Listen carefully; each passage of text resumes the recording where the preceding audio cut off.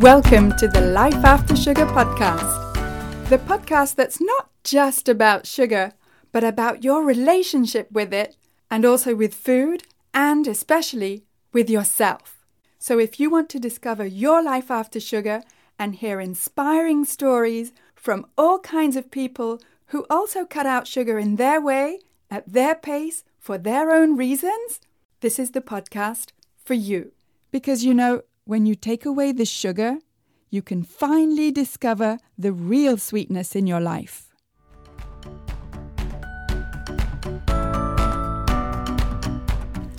I'm your host, Netta Gorman, and this week I wanted to give you a few small but powerful mindset shifts when you're trying to cut sugar. Because changing what you eat is one thing, but the real key to living a joyful, sugar-free life is changing your mindset. And I don't know about you, but for me, that was a real challenge.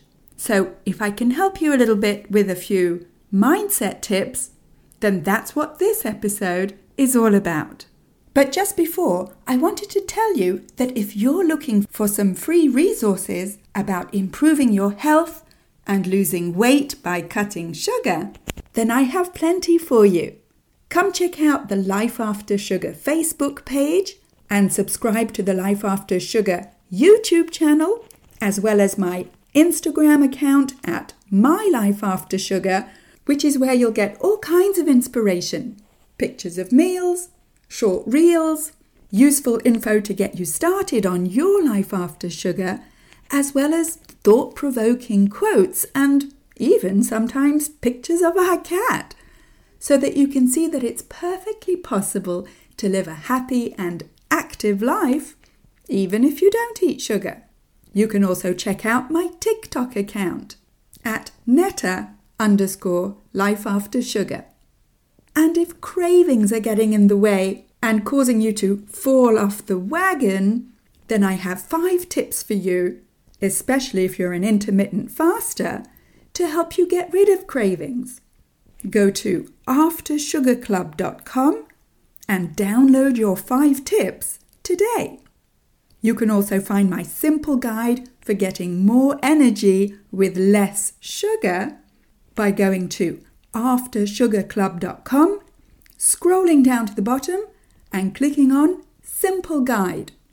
And while you're there at aftersugarclub.com, you can also have a look at the videos I've made for you to show you what to eat that doesn't contain added sugars, where to find real whole foods at the grocery store, and also how to look after your gut health with fermented foods and drinks.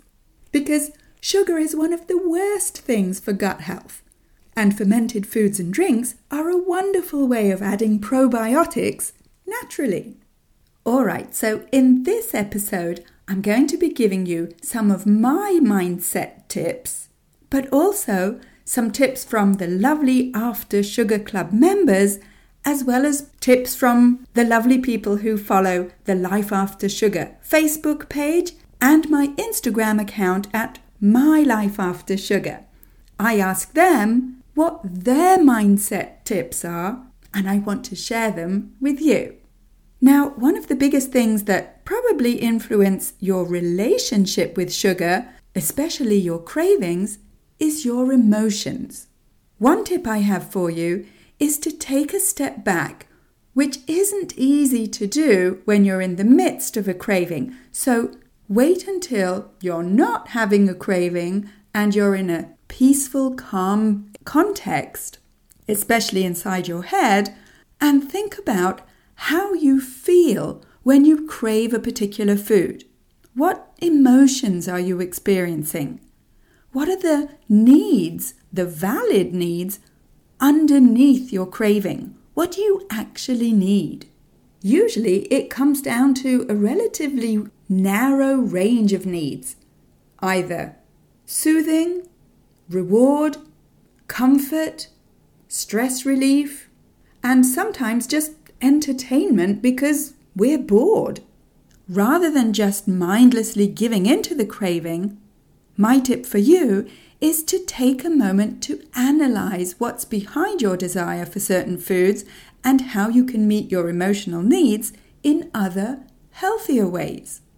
If you take the time when you're feeling good and calm and not in need of comfort foods to actually build your toolbox of coping skills that don't include sugar, then when you actually need them, you're more likely to be able to use them. And the coping skills can be relatively simple, like a breathing exercise, like for cardiac coherence, or just 1 or 2 minutes of meditation, or EFT tapping, or a quick prayer.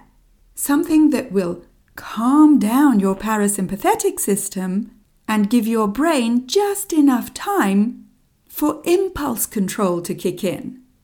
Another tip I have for you is to think about just how intense your craving is. Let's say you're having a craving right now. What is that craving for? A sweet comfort food? A salty snack? A healthy food like nuts or cheese? Whichever one it is, are these the types of foods that you tend to crave and then overeat? And how intense is your craving on a scale of 1 to 10? In the After Sugar Club, I give a craving intensity scale that's based on the Yale Craving Scale. Basically, a 0 would be that you never think about these types of foods. They're completely off your radar. And as the intensity of the craving goes up, right up to 10, where 9 is when you crave this food, you'll go out of your way to get it, you'll choose this food over others, and you'll drive to the store and purchase it. Even if you're not going out, you'll go out specifically for that food, and then you'll eat it in secret or lie or binge. And a 10 is when you get symptoms such as agitation, anxiety, or feeling sick when you can't have this food that you're craving, and you choose this food over other activities and social contacts. A craving that's a 10 is when you can't function without this food. It completely takes over your life. So sometimes when we're having a craving, it helps to see just how bad it could be. And sometimes we feel that it's a 10, but actually when we look at the craving scale, it's really just a 3 or a 4. And when we see our cravings in a more neutral or objective way, it can also help our mindset and our internal chatter to tell ourselves, well, actually, maybe I can wait a few seconds or a few minutes, or maybe I don't actually want or need this food at all. That's a very powerful mindset shift because it gives you back your personal power. It no longer belongs to sugar that has power over you. Your power belongs to you.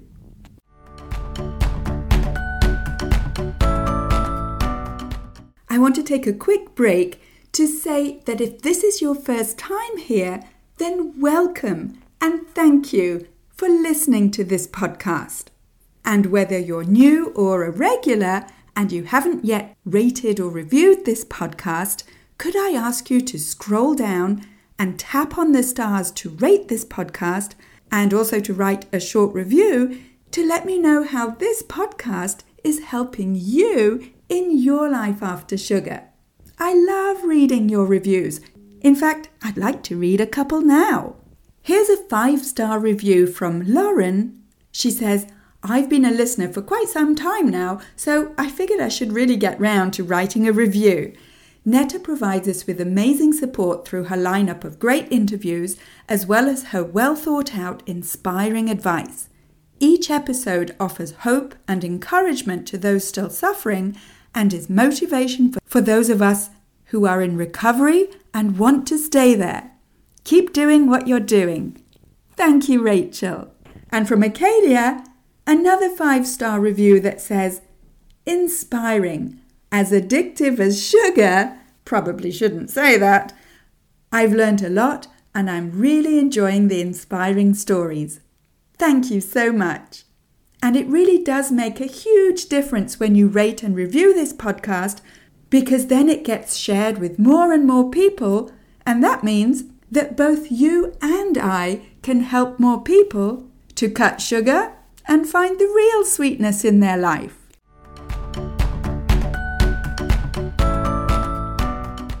Now here are the tips from the lovely After Sugar Club members, as well as the followers of the Life After Sugar Facebook page and Instagram account, because I asked them what their small but powerful mindset tips are. And I'll be giving these anonymously. So here's one. It's not about a small taste of food. It's about the slippery slope of misery that food will lead me down. Never worth it. Processed foods for me are just a hard no. Not even something I entertain thinking about. I can endure discomfort. Just because I want to eat doesn't mean I have to. I can't mess with temptation. It's sometimes better for me to avoid food videos, pictures, or being in uncomfortable food situations. And that is so powerful, I think, because when you know yourself and your behavior around triggering foods, then you're in a powerful position to know when, where, and how to draw the line. Here's another tip.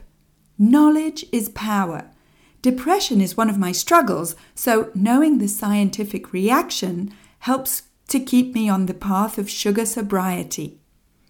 And yes, sugar has definitely been found to have a strong link to mental health and depression. So keeping away from sugar stacks the cards in your favor for mental health. Here's another tip. It's not that I can't eat sugar, it's that I choose not to, or just don't. Also, getting away from the words should and shouldn't. That's a wonderful tip, I think. Getting away from self-judgment, even in our vocabulary, because words are powerful. Great tip there. Here's another one. One of my mindset shifts is something a fellow dieter taught me.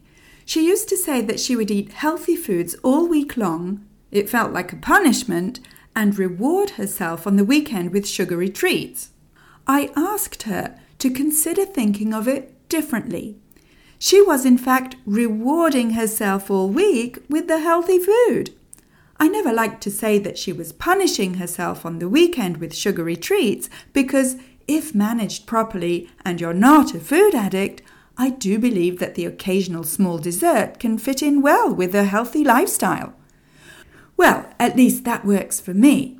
I'm 65 at a healthy weight and not on any medication. Luckily, I prefer vegetables to sugar. I get so excited about new veggie recipes. There you go. A wonderful mindset reframe. Fantastic. Here's another tip. My father taught me from a very young age that we can do anything we make up our mind to do. I've read many self-help books, and I've never learned anything as powerful as that. There were some studies a number of years ago about having the belief of unlimited willpower. One of my affirmations is that I have an abundant, unlimited supply of willpower that never ends. Willpower is not something that runs out the more you use it. Instead, think of willpower as a muscle. The more you use it, the stronger you get. Great mindset tips there. You see how different they all are? You don't have to agree with them all. Take what you like, leave what doesn't work for you. Here's another one. I was thinking about your mindset shift question, and I think my biggest one was realizing I didn't have to eat breakfast first thing in the morning. I now eat my first meal later when I have more time to plan and prepare something whole food plant-based. This stops sugar spikes in the morning, which used to make me lightheaded and feel unbalanced throughout the day. Wonderful. What works for you, works for you. Here's another one. For me personally, It helped to look at the foods I can eat instead of focusing on the products I can't. Also, educating myself on the difference between produce, foods, and products, food-like items. Wonderful! I love it when we take control over our vocabulary. Here's one more mindset tip. I think my biggest mindset shift was to stop thinking about togetherness and food and to start thinking about just wanting to be with my friends and loved ones. Food doesn't need to factor into socializing. I'm not saying I never go out for food with people. It's just that I don't worry about where we go. What I mean by that is I don't say to myself, "Ooh, we're going out for food. What can I get?" I can find something to eat that fits my goals at most any non-fast food restaurant. That's fantastic. So much freedom there. And one more tip. I've been really leaning into being a mistake maker or a flawed human, and also trying to embrace the notion that being flawed does not mean being unworthy of acceptance and love. I'm learning that being vulnerable can be the basis of strong relationships. There's no need to hide my weaknesses, and there's no need to hang on to my mistakes. This season is presenting an abundance of opportunities for growth, and not just the big mistake, painful life lesson variety, which feels really good. Wow, that is a major part of life after sugar. Embrace your imperfections. You really don't need to be perfect. In fact, nobody's perfect. Not even me. Here are a few more tips. My biggest mindset shift was that it's my choice. I decided that I wanted to be sugar, flour, and wheat-free. No one is forcing me to do this, so when people are having sweet treats around me, that's their choice. I choose differently. And one more. I can say no, no matter what. Learning that my brain is chemically addicted to certain foods like sweets and packaged chips, somehow that helps me to step back from the urge to eat those things, observe the science, and lose the self-criticism. And finally, I've been sugar-free 4 times in my life through the help of OA, Overeaters Anonymous, and Weight Watchers, but the cravings never disappeared. I really wanted peace with food, not just another diet. Now I'm doing low-carb, sugar-free, and I feel totally different. Understanding the link between bread and cravings, processed food and cravings, I finally found the way to peace, and I'm never looking back. It's hard at first, but then it's so easy to maintain. That's my experience. I'm so happy I get to share these tips with you, and the variety in mindset shifts is just so inspiring. Don't you think? In my humble opinion, there are as many ways of approaching life after sugar as there are people. And what works for you, works for you. And if you're ready to get support and accountability and guidance so that living your healthy, sugar-free life becomes easy and natural, with or without intermittent fasting, then join us in the After Sugar Club. Go to aftersugarclub.com and click on the big green button, Join the Club, to see everything that's included in the After Sugar Club and in the Premium After Sugar Club. See you there. Thank you for listening. That's it for this week. Keep in touch and see you soon for another episode.